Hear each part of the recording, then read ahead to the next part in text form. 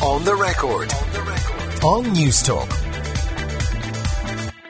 A very good morning to you. It is Sunday the 9th of December and this is Newstalk's On the Record with me, Gavin Riley, with you today until 1 o'clock this afternoon. If you want to contact the programme, you can send in a text at 53106 at a cost of 30 cents, or we're on Twitter at Newstalk FM, or I am at Gav Riley. Lots to come up on the programme in the next 2 hours, but we'll start off, as we always do, with our look at the Sunday newspapers, along with our panel. Tom Malloy, Director of Public Affairs and Communications at Trinity College, Dr. Ilona Duffy, who is a GP in Monaghan and Medical Director for the North East Doctor on Call Service, and Richard Oakley, editor of the Times Ireland edition. You're all very welcome, and good morning, and thank you all for joining us. Now, before we go to you guys, let's have a quick look at the newspapers. The Sunday Independent: forget tax cuts, put the country first. That is the apparent result of a Cantor Millward Brown opinion poll. It says that Taoiseach Leo Varadkar's pledge to raise the level at which people pay the top rate of income tax has failed to capture the mood of the country, according to the Sunday Independent Cantor Millward Brown opinion poll. The Nationside survey has found that by a 2-to-1 majority, the public says the government should focus on improving public services ahead of more tax cuts. 64% want to improve public services, only 30% say cut taxes first, something which I'm sure will have some knock-on effects on confidence and supply, which we'll talk about in a little while. The Sunday Times has a follow-on story to that ongoing concerns about data security at INM. It reports that Derek Mishak, who is a cybersecurity consultant involved in a number of alleged data breaches at the media company, told a Deloitte investigation commissioned by INM last year that Island Capital, a company owned by O'Brien, had been invoiced for work he carried out 2 years earlier. Dennis O'Brien is, of course, INM's largest shareholder, and lots of other stories as well, including a sidebar which we'll come back to in a few minutes, that two of Theresa May's most senior allies are preparing for a second EU referendum behind her back. More on that and on. The Sunday Business Post, remarkably, the front page is a Brexit-free zone. No Brexit straps, no Brexit stories, no Brexit nothing. A small oasis in a world of calm. The lead story on that: property tax overhaul delayed by Shane Ross's demand to exempt pensioners. Michael Brennan reports that the overhaul of the property tax has been delayed due to demands from Minister for Transport Shane Ross for an exemption from pensioners. The government has worked out a new system to avoid steep rises for property tax owners when houses are revalued next year for the first time. Homeowners will now pay different rates depending on where they live, instead of a single current nationwide system, which is meant to bring in some new revenue, but it's been delayed being brought in because Shane Ross is still looking for more exemptions on it. Below the fold, also a significant story, which on any other weekend I think would get a little bit more coverage. Now, Leo Varadkar is refusing to sign off on a request to extend the deadline for the inquiry into the controversial sale of Siteserve to businessman Dennis O'Brien, amid growing doubts over the future of the probe. As we know, the judge running that, Brian Cregan, is looking for an extension to the deadline until March 2020. He was supposed to report back at the end of 2015, and Leo Varadkar apparently not entirely clear on whether he wants to give that an extension. The Irish Mail on Sunday: back to Brexit. Stockpile medicines is the very alarmist headline on the front of that. The government has given top secret orders to prepare for the stockpiling of medicines, the widespread recruitment of customs officials, and the preparation of emergency legislation for a disorderly Brexit. The Irish Mail on Sunday can reveal. I should have said alarming rather than alarmist on that. And the Sunday World leads with that very, very grim story yesterday about the discovery of a baby's body on a beach in Balbriggan. It reports that the baby had not been subjected to deliberate harm. So that's on the front of the Irish newspapers, but of course there is still a lot on the front of the British newspapers too, and you can guess where they all start. The Observer leads with a warning from a cross-party group of MPs that the deadlock over Brexit is blocking vital domestic policy reforms. The Sunday Telegraph leads with Jeremy Hunt, the British Foreign Secretary, who says the country will flourish without a Brexit deal. That's good to know. That saves us an awful lot of bother. The Sunday Times, though, as you reported, two of the Prime Minister's senior allies are preparing for a second referendum behind her back, according to the Sunday Times, in what the paper describes as another Tory civil war. It reports that David Lidington, who is in effect Theresa May's Deputy Prime Minister, held talks on Thursday with Labour MPs to build a cross-party coalition, and it also reports that the number 10 Chief of Staff is reported to have told a Cabinet Minister that a second vote is the only way forward. We are joined on the line by Adam Bolter, Editor-at-Large of Sky News. Adam, good morning to you. Good morning. It seems very clouded exactly what's going to go on in Britain now, because we see two papers this morning, the Mail and the Sunday Times, both reporting that Theresa May's Chief of Staff, Gavin Barlow, wants another referendum. He's come out on Twitter in the last couple of hours and confirmed he does not want a second referendum. So what on earth is going on? Well, I think what's going on is that members of the government are trying to prepare for alternative options if Mrs May is not successful in persuading Parliament to back her version of the deal that was discussed in Brussels last week. And the reality is that at the moment, nobody can quite see how the arithmetic would add up to get that deal through. But there is an element in all of this of spelling out what the alternatives might mean, in the hope, at least as far as her team is concerned, that then people will think, well, we better make the best of a bad job and go for the deal. Is this softening of the ground, though, Adam, is that going to be tenable when Theresa May herself has so many times on the record in the last couple of weeks completely ruled out going back to the country again because it would be so divisive? Well, I mean, the reality is, if she can't get this through, and remember she says she's going to make another push on the vote before January the 21st, if she can't get it through, they're going to be well under 100 days left. That mark is going to be passed this coming Wednesday. And at that point, the government is going to have to look at its options. And basically, its options are going to be either crashing out of the European Union with things like that problem with medicines you suggested. There's another story in the London Sunday Times suggested Brits are going to be advised not to go on holiday over the period of Brexit on the 29th of March. So that's one option, which I have to say has its champions in the British press and in Parliament and elsewhere. The other option is to somehow put the brakes on, and clearly the way in which many people are suggesting the brakes could be put on would be to hold another referendum. And a rather extraordinary statement from Mrs May last night, attacking Tony Blair for advocating that particular course of action, suggesting there's back-channeling going on to Brussels. Why one ex-Prime Minister can't express their views on an issue facing the nation, I'm not quite clear on. Yeah, it's an odd one, all right. Adam, I'm looking at the conclusions from the European Council Summit, the meeting without the UK that took place on Thursday night, and this is where Theresa May had sought some legally binding assurances, and there is a clause in there that if the backstop were ever to be triggered, that it would apply temporarily, and it says in black and white temporarily, unless and until it was superseded by a subsequent agreement. Now, Theresa May tried to make some hay out of that on Friday. She said that these were legally binding. That is dubious, but one would think that in other circumstances that this ought to be hailed by Theresa May, or indeed by other people around her, as being a really, really meaningful concession, that the other 27 leaders were now saying in black and white the backstop would only be temporary. So why isn't it getting the currency that it might deserve? Well, they're saying it would only be temporary unless. So, in other words, it could potentially be permanent. And as you know, they also took out language from that communique saying that the backstop was not desirable. And it's been reported that the Irish and the French were particularly keen on that. And, there is a real problem with the backstop that even supporters of Britain remaining in the European Union see, which it is that it does appear that in perpetuity the European Union is proposing to dictate how Britain manages its borders, and that really has gone down extremely badly. Isn't that unsellable then, or unspinnable, Adam? Because it's going to be the situation that every time a European leader tries to offer clarifications around the intentions or the purpose of all of this, all they're actually going to be doing is confirming in an indirect way that in fact the backstop could apply forever.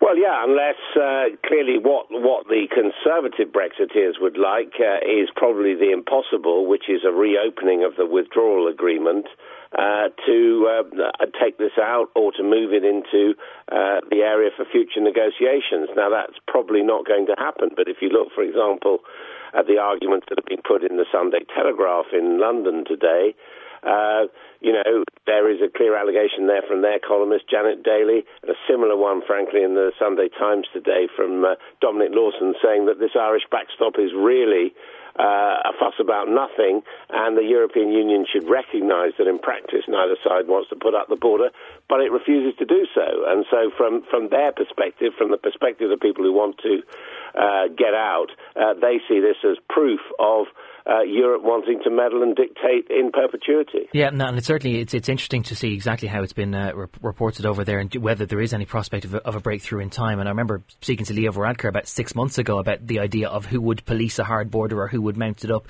and he fudged that at the time, and he suggested that you could just go back and delay Article 50 to get around that whole question. Well, obviously he would prefer that, and so would many British Remainers, but that is precisely the red rag to the bull of the people who had the majority behind them in the referendum to leave. Indeed. Absolutely. Final question for you, Adam. It seemed that Theresa May was sent home with a little bit of homework by the other European leaders, that they had said, and Leo Varadkar said this explicitly, that the EU 27, they did want to help, but that they could only help when they knew that what they would give her would be enough to drag this over the line. In all your time spent around Whitehall and SW1, what do you think would be enough of an assurance to get this over the line, or is this treaty destined for failure and then needs to be completely really dispensed with? Well, in a sense, it's an impossibility, because in a democracy, Mrs May can never be quite sure she can get things through. So Mr Varadkar is asking for something that's impossible.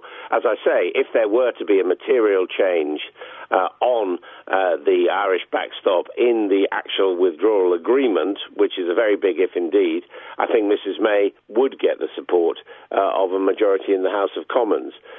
Short of that, her tactic is simply to try and wear people down and get very close to the line and say, well, look, you haven't got a better idea you can deliver, so you better go with mine. So is that where this is going then? The fact that the vote now may not take place until the third week of January, that really it's a game of brinkmanship, and that Theresa May will say, well, if you don't have a better deal, then this is the only one you're ever going to get?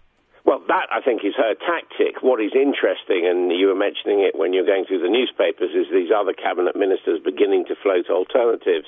I think it's perfectly conceivable that if nothing has moved by, we suspect it'll be around January the 18th, actually, that this vote would take place, this meaningful vote, then there may be pressure in Cabinet to make other proposals rather than bring something forward and lose that vote. I mean, I think that could happen over the next 3 weeks, 4 weeks or so. But overall, that is Mrs May's tactic. She's a very stubborn woman indeed. Once she's made up her mind, she sticks with it. She believes it's her duty to take Britain out of the European Union, and she believes she's got the best deal possible.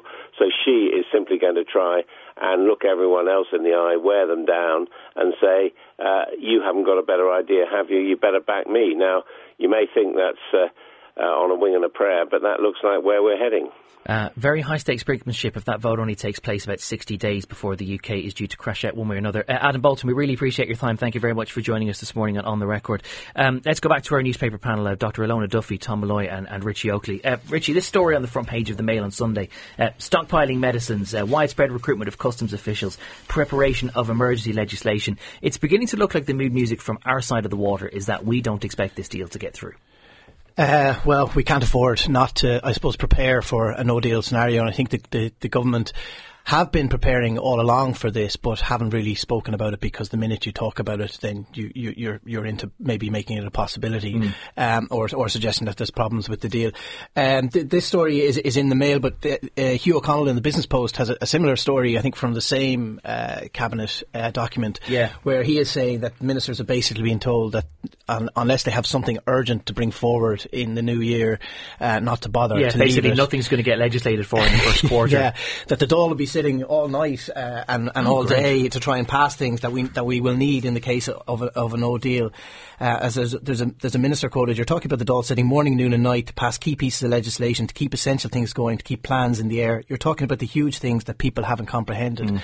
And this is the danger of a no deal. I mean, as damaging as it will be for the UK, it'll be seriously damaging for Ireland. And ironically, you could have a situation where, in trying to protect the most important thing to us, which is the open border and the Good Friday Agreement and the All-Ireland economy, we could put ourselves in a situation where we end up with no deal.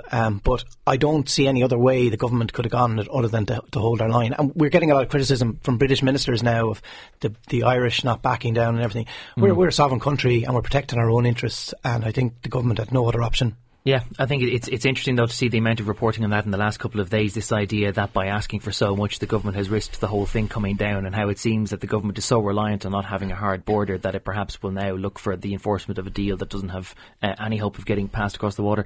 Tom Malloy, is there anything that jumps out in the papers for you this morning? Well, I think it's Brexit, isn't it? This is one of those weeks where the whole thing chickens have come home to roost, and we're really seeing the limits of the British Constitution, I suppose. What strikes me at this stage is we're talking a lot about process, but we're talking about the process as if it couldn't be changed. In a normal European country, you have a head of state who sits above the political system and who takes action when the political system reaches a logjam. The problem for Britain, of course, is that it's a monarchy. And the Queen is 90 years old, and she can't step in and say, enough of this nonsense, we're now going to do the following. But in most countries, that's what would happen. We would expect President Higgins to form a government of some kind if the present government weren't working. So we need Queen Elizabeth to don a red, white and blue cape and step in and save all this? I think Britain needs to stop being a monarchy. It needs to rethink. This is kind of... There are two problems here. One problem is you have a first-past-the-post system that doesn't allow for kind of a variety of voices to be heard in the House of Commons over many years. And therefore we've got to this kind of ludicrous crunch situation because rational actors haven't been, involved. And then secondly, we don't have anyone who can step in. So what this Brexit crisis shows really is that Britain hasn't revamped its constitution in more than 100 years. I'm surprised that they don't see that their system is not fit for purpose. So they need somebody who can be a neutral actor who isn't in the day-to-day realm but who somehow isn't the Queen. Well, maybe if it were, one of the young princes or somebody, with energy, but it's just too late. I mean, anyway, that's what strikes me about Brexit as I look at it now, that the country is ungovernable. And we're all going to suffer as a result. And their constitution needs to be changed. Prince Harry, if you're listening, it is your time to shine, my friend. It's interesting, by the way, Richie pointed out that story that's in both the Mail and the Sunday Business Post about the very secretive cabinet memo that was sent around, this 4-page memo, which was handed out in person. Apparently they were all individually numbered to make sure that they were all handed back afterwards. Nobody was allowed to bring it out for fear it would be leaked. Yet it's in 2 of the Sunday newspapers anyway. Ilona Duffy, is there anything that strikes you about Brexit or anything that jumps out in the newspaper coverage? Yeah, I suppose even listening this morning, we talked about it. It's all the kite flying that's going on at the moment. And I think, number one, you always got to remember that Theresa May was a Remainer initially, but it's a bit like she's such a black and white person. She's been given this role, she's going to go with it. But you have to wonder if she's waiting to hear that there is a shift in the mood with the public, and perhaps that then she's looking for a chance at a later date to kind of go back to them. I don't know. I kind of feel sorry for her. I have to say, she's been vilified so much, and she's really in there doing a job that she probably never felt comfortable Should we be doing. sorry for her, though, when, okay, no doubt she is a very tenacious woman and she seems to have put in an awful lot of hours this week. She is really the Prime Minister running on Duracell bunny batteries at this stage. But it seems that every time that she's presented with a real major crossroads where she's required to take decisive action, that more often than not she takes whatever is good for her. That she could have had this decisive vote in the House of Commons last Tuesday. If the deal had been rejected, she could go back to Brussels and say, right, this isn't working, give me something new. But instead she fudged to try and save her own skin. Richie, you're nodding away on this, and it seems that ultimately then we've had a fudge where nothing gets achieved.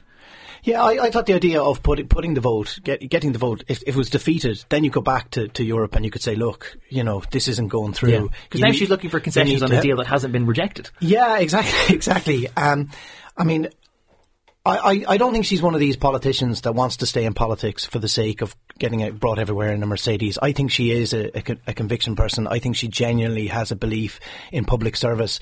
I think she genuinely thinks this has been voted through by Britain and it is her job. Like she didn't want this, but it is her job to deliver it. I don't know how she manages to keep going. There's a fantastic piece by Caroline Wheeler, a kind of a profile of her, and they're saying anyone would imagine.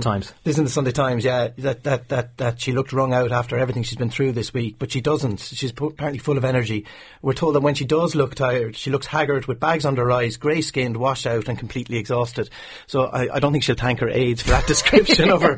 But when we see her looking like that, we can all start to get worried. The issue is now, they are talking about another referendum, but how do you do that referendum? You ask for no deal, Remain, or May's deal, but that's 3 options. Yes, apparently you can't do that. So apparently you have to do 2 and then go back to 1. The Mail actually has a good piece about how that's not really possible. The Mail also has an interesting take on it where they say that she loads Leo Varadkar, and that so much so that she can't have a relationship with him, and that she's actually delegated dealing with the Irish to a second. Now that is particularly worrying because, and it's also not good for Britain, because once you get to the point where you're into trade talks and you get, if we ever get past this initial point, they are going to need Ireland to help them negotiate in the EU, because it's in our interest to get a good deal for them at that stage. Yeah. So while we're protecting our interests and we're potentially falling out with them as a result, that puts us in a very difficult position. I was saying, the archives are out this year now. The papers have seen them, and we write about them in January. Yeah. And I was saying I cannot hope I live long enough to see the archives from this year to see what's going on in the background in terms of the relation between the two. Just on the point about the frosty relationships between the two, I'm struck that if Brexit wasn't happening and if Northern Ireland was still the big thing, that you'd surely want to have the Prime Ministers of this jurisdiction and the one next door with a good working relationship, because after Brexit is long gone, Northern Ireland and its issues will still be there, and you'd still want to have a good we're in a chat terrible between the two. situation. You've no government in Northern Ireland. You have the DUP totally falling out with the Irish government. You have the DUP potentially falling out with businesses in Northern Ireland. Like, I don't know how the DUP are withholding their own position. And then you have people, the DUP backing up this government in the UK. And it's a very, very complicated scenario to deal with. I do have to go to a break, but just before I do, Tom, very briefly, this idea of having a second referendum, or this people's vote on the deal that's on the table, much as everyone in Ireland would like there to be some sort of referendum by which Britain can reverse its way out of the impasse that it's found itself. Would you have either two situations? Either you have Parliament not voting on a deal at all and just completely delegating its responsibility to the people, or you have the Parliament rejecting the deal and then that still being reinstated or overturned by Parliament some way. Either way, it sort of seems like there isn't really much of a point of having a Parliament at all if every time you have a tricky decision you just kick it back to the people.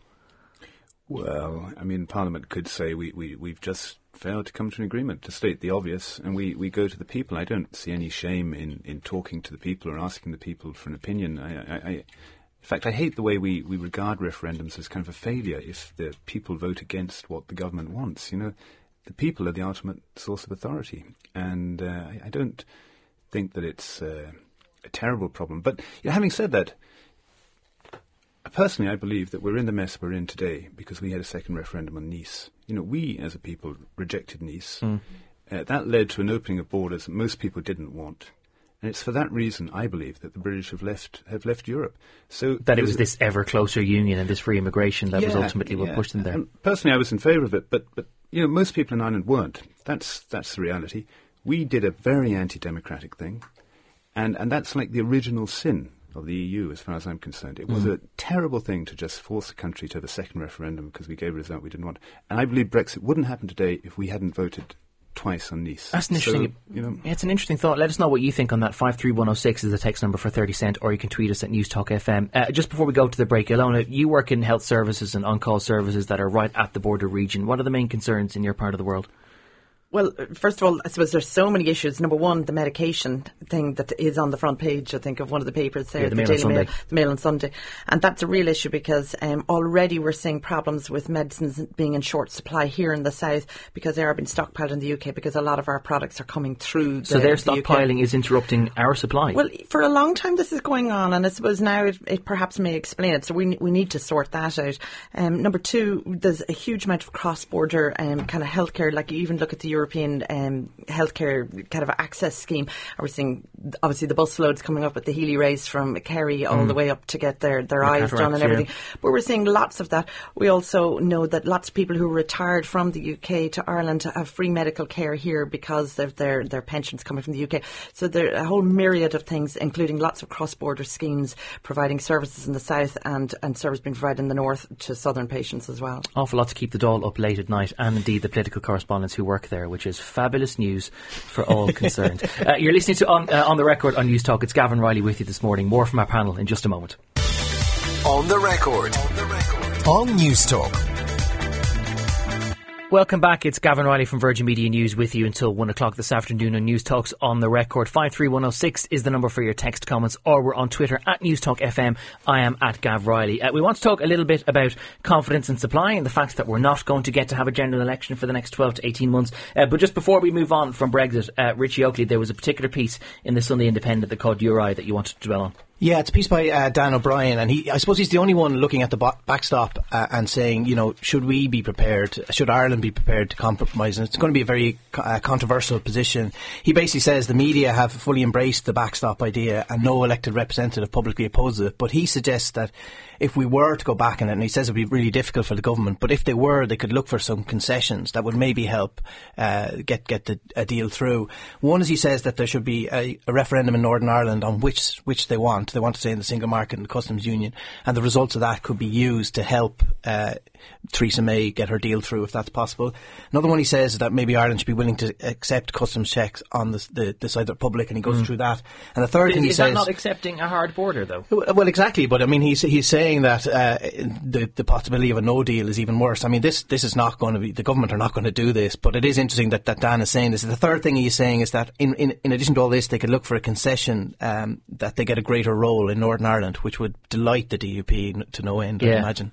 It's interesting, though, that he is right, and he's been riffing on this theme during the week, that it has to be this all or nothing now, that we either get everything we want or we'll end up getting nothing that we want, and that maybe we just have to be a little bit more like Britain, perhaps, and just pick and choose which parts we're going to have to tolerate. I don't agree with him. I think the government has done the right thing in sticking 2 feet down and saying this is where we're standing and we're not moving, and it's got 27 other European countries backing it. That's on the Sunday Independent today. Some listener texts about Brexit. Paul says, maybe being cynical, but is this robust support from the EU for Ireland a strategy by Europe to eventually force us to give in for other issues like tax harmonisation, digital taxes, etc., which could in fact impact us as badly or worse than Brexit? Interesting to watch. Tom, your thoughts on that?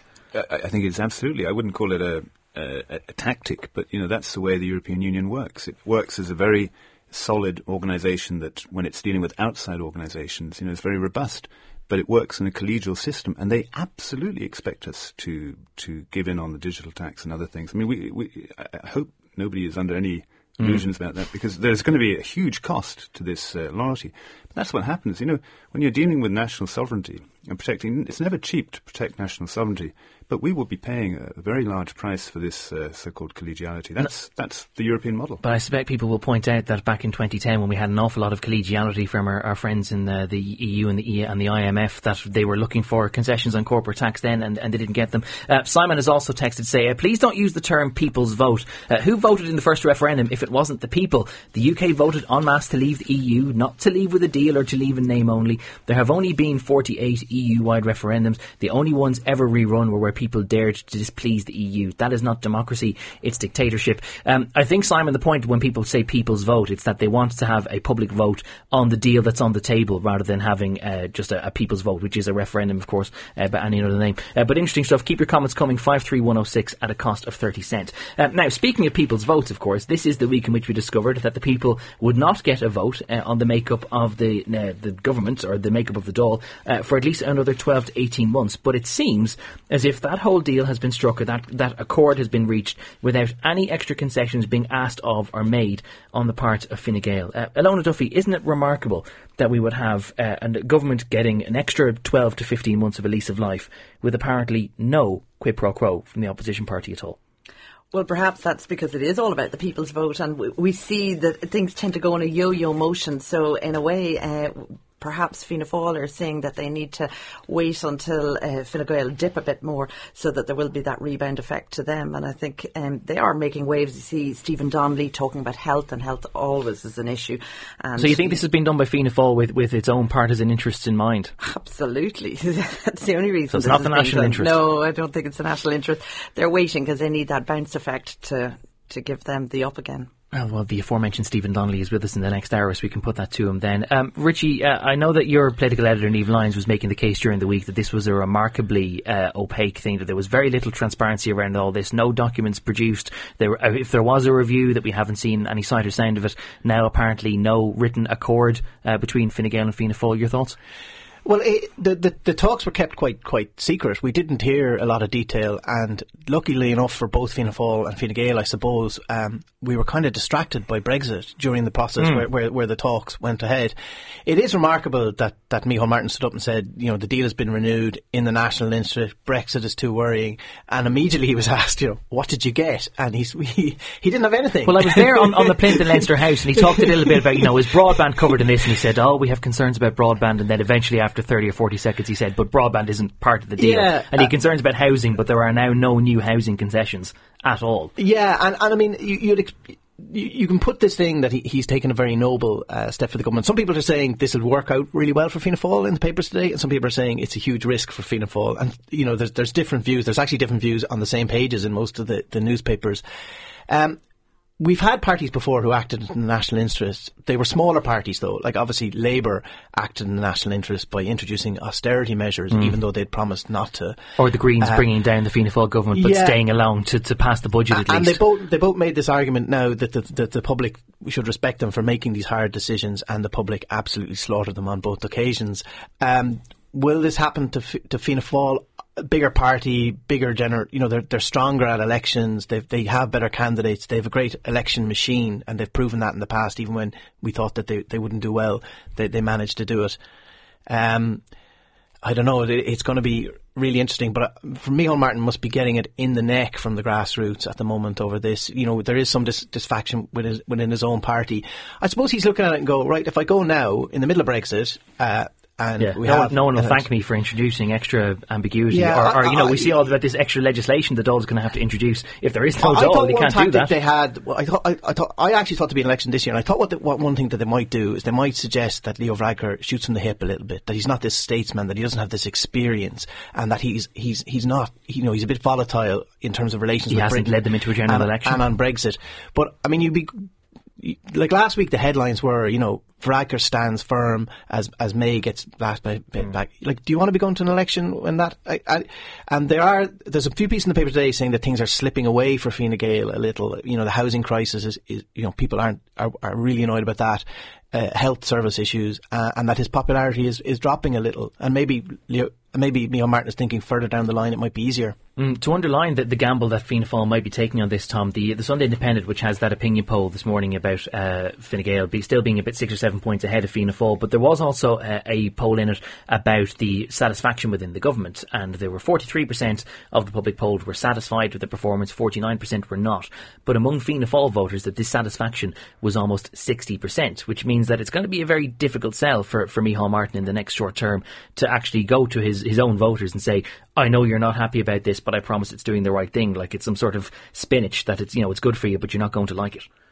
I think if you're a party leader, you fail if you only take account of your own voters. You've got to think about the middle ground, and that's clearly if you're on 27%, 20, whatever he is on, he's got to think about the rest of the country. And as Richie said, you didn't quite say it, but we're not in the mood. Richie intimated. Intimated, exactly. Thank you. That's exactly the verb I was looking for. As Richie intimated, we're not in the mood for an election right now. I don't think most people would want it. I don't think, personally, perhaps I'm very naive. I just don't think it would be good for the country. I think it's very important that Ireland appears as a, firm, united, rational actor in Europe at this moment in our history. I think it would be insane to be engaged in an election campaign. I was delighted that Micheál Martin stood up and said what he said, and I think it's a great result, and it's one of those moments where personally I feel delighted to be Irish. And I'm sure many people would say, no doubt, that whenever there is a big international crossroads coming, that it is best that the government be able to concentrate on that and not be looking over its shoulder about when one is coming.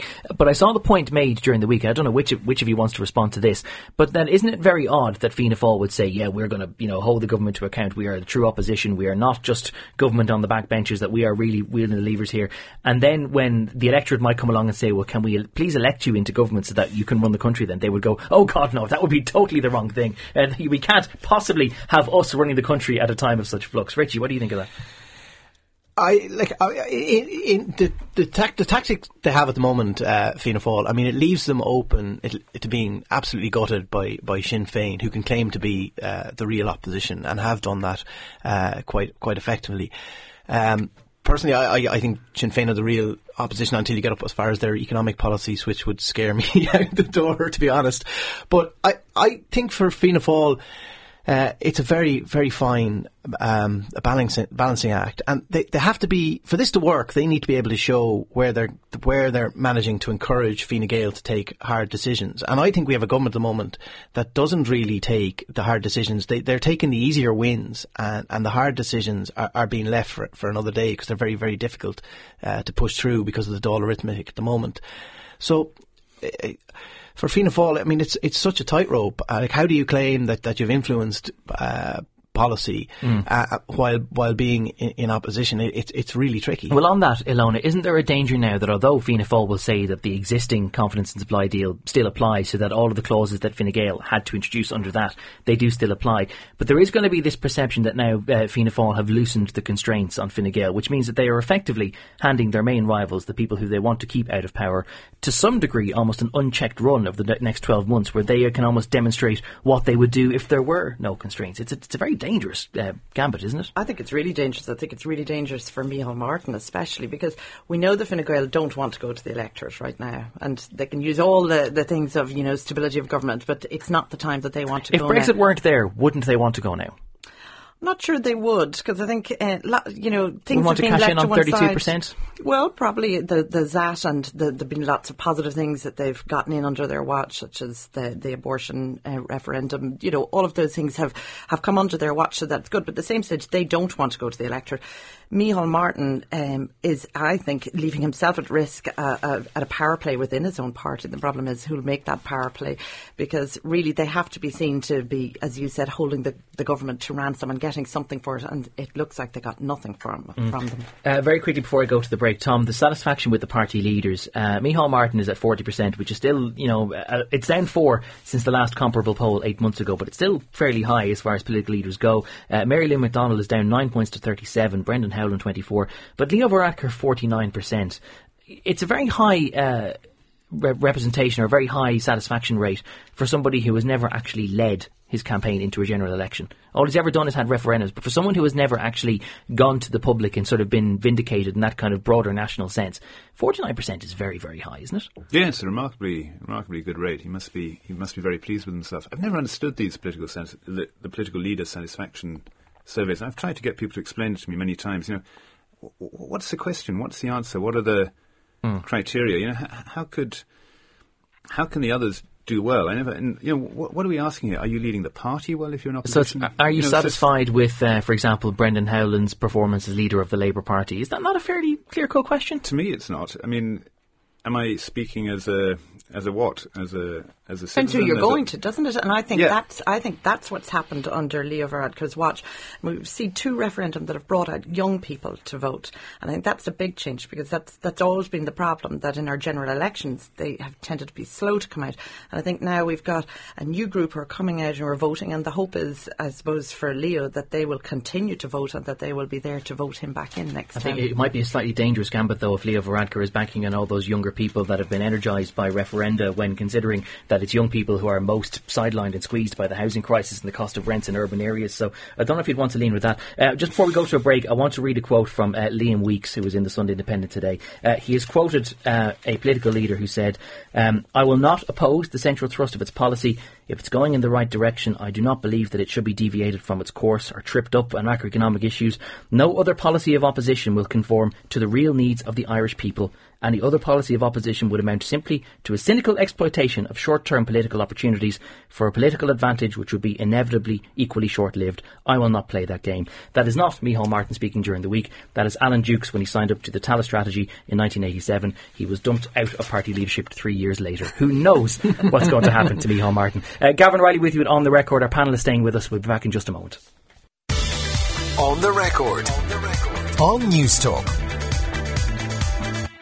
Welcome back. It's Gavin Riley on The Record this morning on News Talk. 53106 is the text number. We're also on Twitter at News Talk FM and at Gav Riley. Our panel this morning, Dr. Ilona Duffy. Dr. Tom Malloy, I nearly gave you an honorary doctorate there. Perhaps you've already got one, Tom. Anyway, congratulations on your ad hoc arising in the world of academia. And Richie Oakley are all with us. There's a lot of comments in the papers this weekend about health issues, not least because the National Children's Hospital, which might get to in just a moment, but obviously because the landmark abortion legislation completed its journey through the Oireachtas this week. It's due to be signed into law by President Michael D. Higgins sometime between Tuesday and Thursday. The introduction of those services is apparently only 16 days away. Dr. Ilona Duffy, you have a GP practice in Monaghan. Are you going to be signing up to permit this or to offer this in your own surgery? At present, I won't be signing up, but it's not because of a conscientious objection. It's just literally because we can't provide any more services than we're already doing. And I suppose that's the big thing. This was pushed out as being something that every GP is going to be providing. And I think Leo Varadkar really pushed that. And it was nearly like, well, I was a doctor, so I'm telling you everybody's going to be doing it. And that's not the way it is. Every GP practice does different things. We're generalists, but lots of us will have special interests. So, some people will be doing minor surgery, vasectomies. Others will be doing long-term contraception like marinas, and some GPs surgeries will be able to provide a termination of pregnancy services. And you don't do that other long-term contraceptives, you don't offer that at present? No, but there are GPs there are GP practice nearby that I'll refer to, and we have other special interests in our practice like sports medicine, fertility kind of workups and things like that. So I suppose what's the issue? I mean, this is coming very fast, and there have been, huge concerns raised by doctors, both in general practice and especially the hospitals, saying, we're not ready, and you've given this date. And I know you have to have a date to push to get things done, but it's still going to be a struggle to have the services available in the hospitals. And we know that a number of hospitals have said they just will not be able to provide this service. And again, we know the hospitals are overrun with work.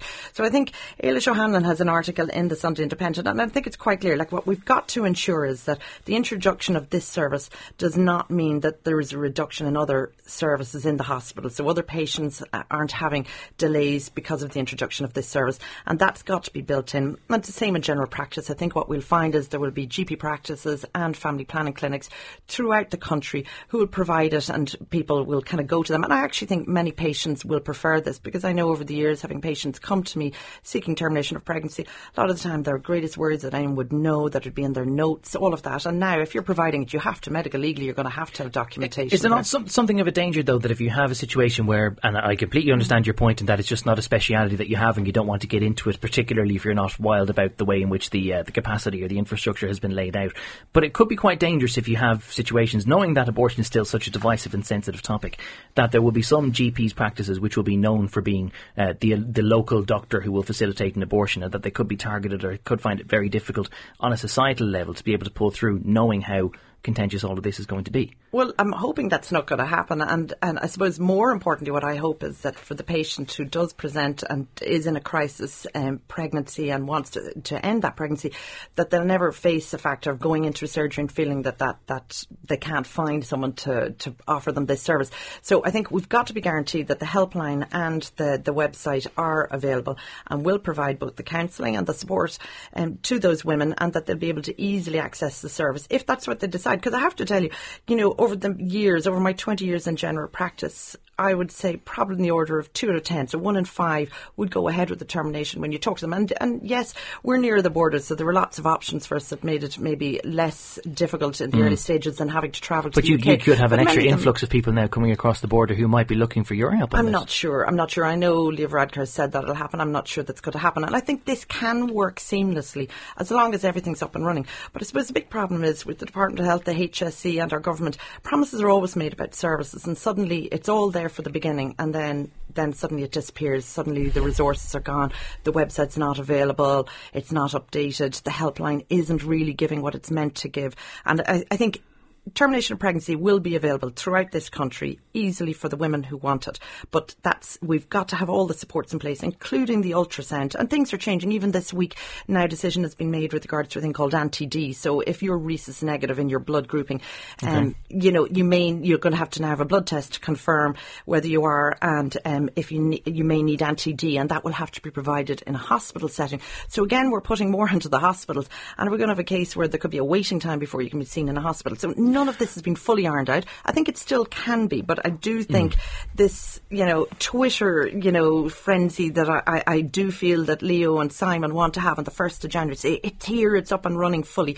They need to back off on that, and they need to say it is being introduced, but there may be some delays. Is there a lot of short-termist thinking on this, Richie, that it's a lot more about the kind of political willpower, and that they've forgotten that there is a whole capacity thing from a hospital system which is already under an awful lot of pressure as it is, and then suddenly we'll have this thrust upon it at a couple of weeks' notice? Yeah, I thought January the 1st was it didn't leave them a lot of space to get things in place. I mean, you do have to remember that the majority of terminations will be done through GPs, which is involving taking medication, and that should be okay once there are enough GPs who provide the service.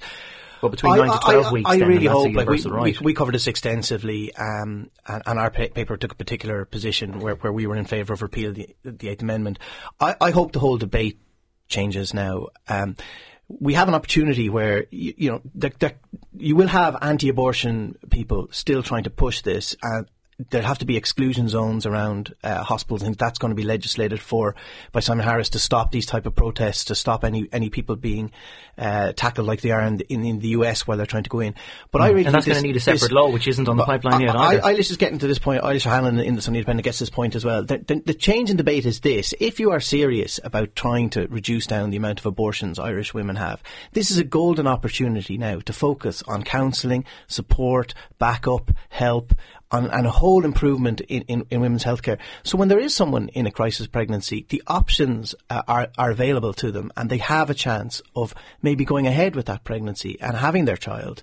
And I think that's really important. But all the energy that went into the debate, pro-choice, anti-abortion, let's focus that now on the reality, which is that we've repealed the Eighth Amendment, we're going to have terminations. So let's now focus the energy on making sure Ireland is a really good place to seek healthcare for women. Ilona, you want to come back on that? One important thing that they completely missed is prevention of crisis pregnancy, and at a time when they could have introduced, free contraception for women, the long-acting contraception such as the Mirena coil and the Implanon, they failed to do that, and that was the one big thing that's been pushed and that they refuse to do anything on, and I think it's a big mistake and something that we need to be pushing for. It was one of the ancillary recommendations as well from the Oireachtas Committee, which was officially adopted but which doesn't seem to be making much headway. Perhaps it's just that it's not getting media traction. Tom, the HSE is not known really as an organisation that can change quickly, so people would be right to have some doubts in their minds about whether this can be delivered as quickly as politicians would like.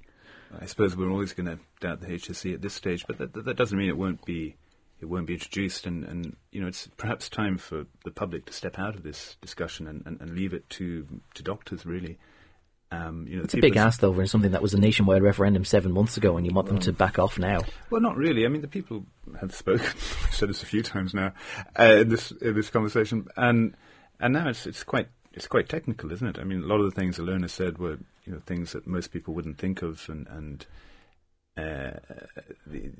certainly I don't know enough. I mean, the one thing I would like to see is legislation around exclusion zones. Working near Holles Street Hospital, it was really distressing to kind of think what women going in to have babies must have felt when some of the protests were going on and the placards and all that kind of nonsense. And I really hope that happens. But that's a non-medical issue. That's actually an interesting discussion around freedom of speech. Where you can have views either way, but the actual, how these things are implemented in the HSE, well, I certainly don't know. I mean, I have a lot of sympathy with anyone who tries to get anything through the system at the moment. Speaking of HSE spending, and I said I'd come back to this, so I do want to come back to it before we have to let you go. The apparent cost of the new National Children's Hospital, originally 404 million, now 1.4 billion. Ilona, I can't fathom any real tangible reason why the cost would run that high. Can you surmise any reason why it would suddenly reach over budget so much? Well, I can't. And then you look at in this article, Susan Mitchell has another fantastic article and talks about the dearest hospital in the world at the moment is one in Australia. Yeah. And again, but it has 3 times more beds than this is going to have. 3 times more beds, and their average cost per bed is 1.87 million, and we're going to be at 3 million a bed. So obviously there are going to be logistics, and we know that it's where it's being built. Obviously it's, if it had been a greenfield site, perhaps outside on the outskirts of the city, maybe all of those things, but nothing can explain this ever increasing. It's like exponentially rising. It's unbelievable. And the reality is, the problem with all of this is that this money will affect other things that are going to happen in healthcare. And it's a bit like another article that talks about medication and approval of medication, and Michael Barry, who is in there on behalf of the government to be the watchdog there, saying all this political interference means that money is being diverted to other areas, but meaning that the basic core services are being compromised as a result, and that's a real risk with this. So you have a hospital that's now going to cost 400 million than it was supposed to. At the same time, you have a government that wants to cut taxes so radically, Richie. I will not be surprised if the National Children's Hospital gets over 2 billion or closer to 3 billion. I mean, we used to have this with road development until they kind of changed the way they announced the costs of road development. But we did have that. I drive past that site a lot, and I don't know how they can get a lot of construction in and out of that site while next to a working hospital at the same time. And I imagine that's where some of the costs... Simon Harris has said it's because he wants to build a better hospital than the one previously envisaged. I'd like to see... the turning of the sod when it was only 1 billion. It was a pretty good hospital then. Exactly what he's added to it to make it better. I think sadly the costs are going to continue to rise. Tom, closing thoughts on that? Who's responsible? And why are they not being, why are they not sitting in front of a DAR committee, and this doesn't work right across the public sector. In my own place of work, Trinity, we regularly build buildings, on target. We'll have 2 buildings this year, big buildings, and they will come in exactly pretty much on target. And presumably when you take a contractor, you tell them, or they give you what it's going to cost, and you say, right, build it for that. It doesn't keep rising. And you hold them to that contract, and it shouldn't be very difficult. And you're the state. You make the laws. It's really, all the cards are stacked in your favour. Everybody knew this was going to be a difficult site, but equally, it's a site with lots of public transport, lots of advantages to it as well. One of the best hospitals in the country next door. But we all knew this. This has been discussed ad nauseum. So who is responsible? Why are they not appearing in front of a DAR committee? Why are we not seeking to understand this? And why are we not going back to the people who signed the contract and saying, you signed the contract? You said earlier that national sovereignty isn't cheap, nor is apparently building things in Dublin. But I'm afraid we're going to have to leave it there. In some areas. Maybe they can get Trinity College's expertise on how to do things on time. We're going to have to leave it there. My huge thanks to our panel today. Tom Malloy, who is Director of Public Affairs and Communications at Trinity College, and now apparently an honorary PhD. Congratulations again. Dr. Ilona Duffy, GP in Monaghan and Medical Director for the North East Doctor on Call Service, and Richard Oakley, Editor of the Times Ireland Edition. Thank you all very much for joining me. We'll be back with lots more for you in just a moment. On the record. On News Talk.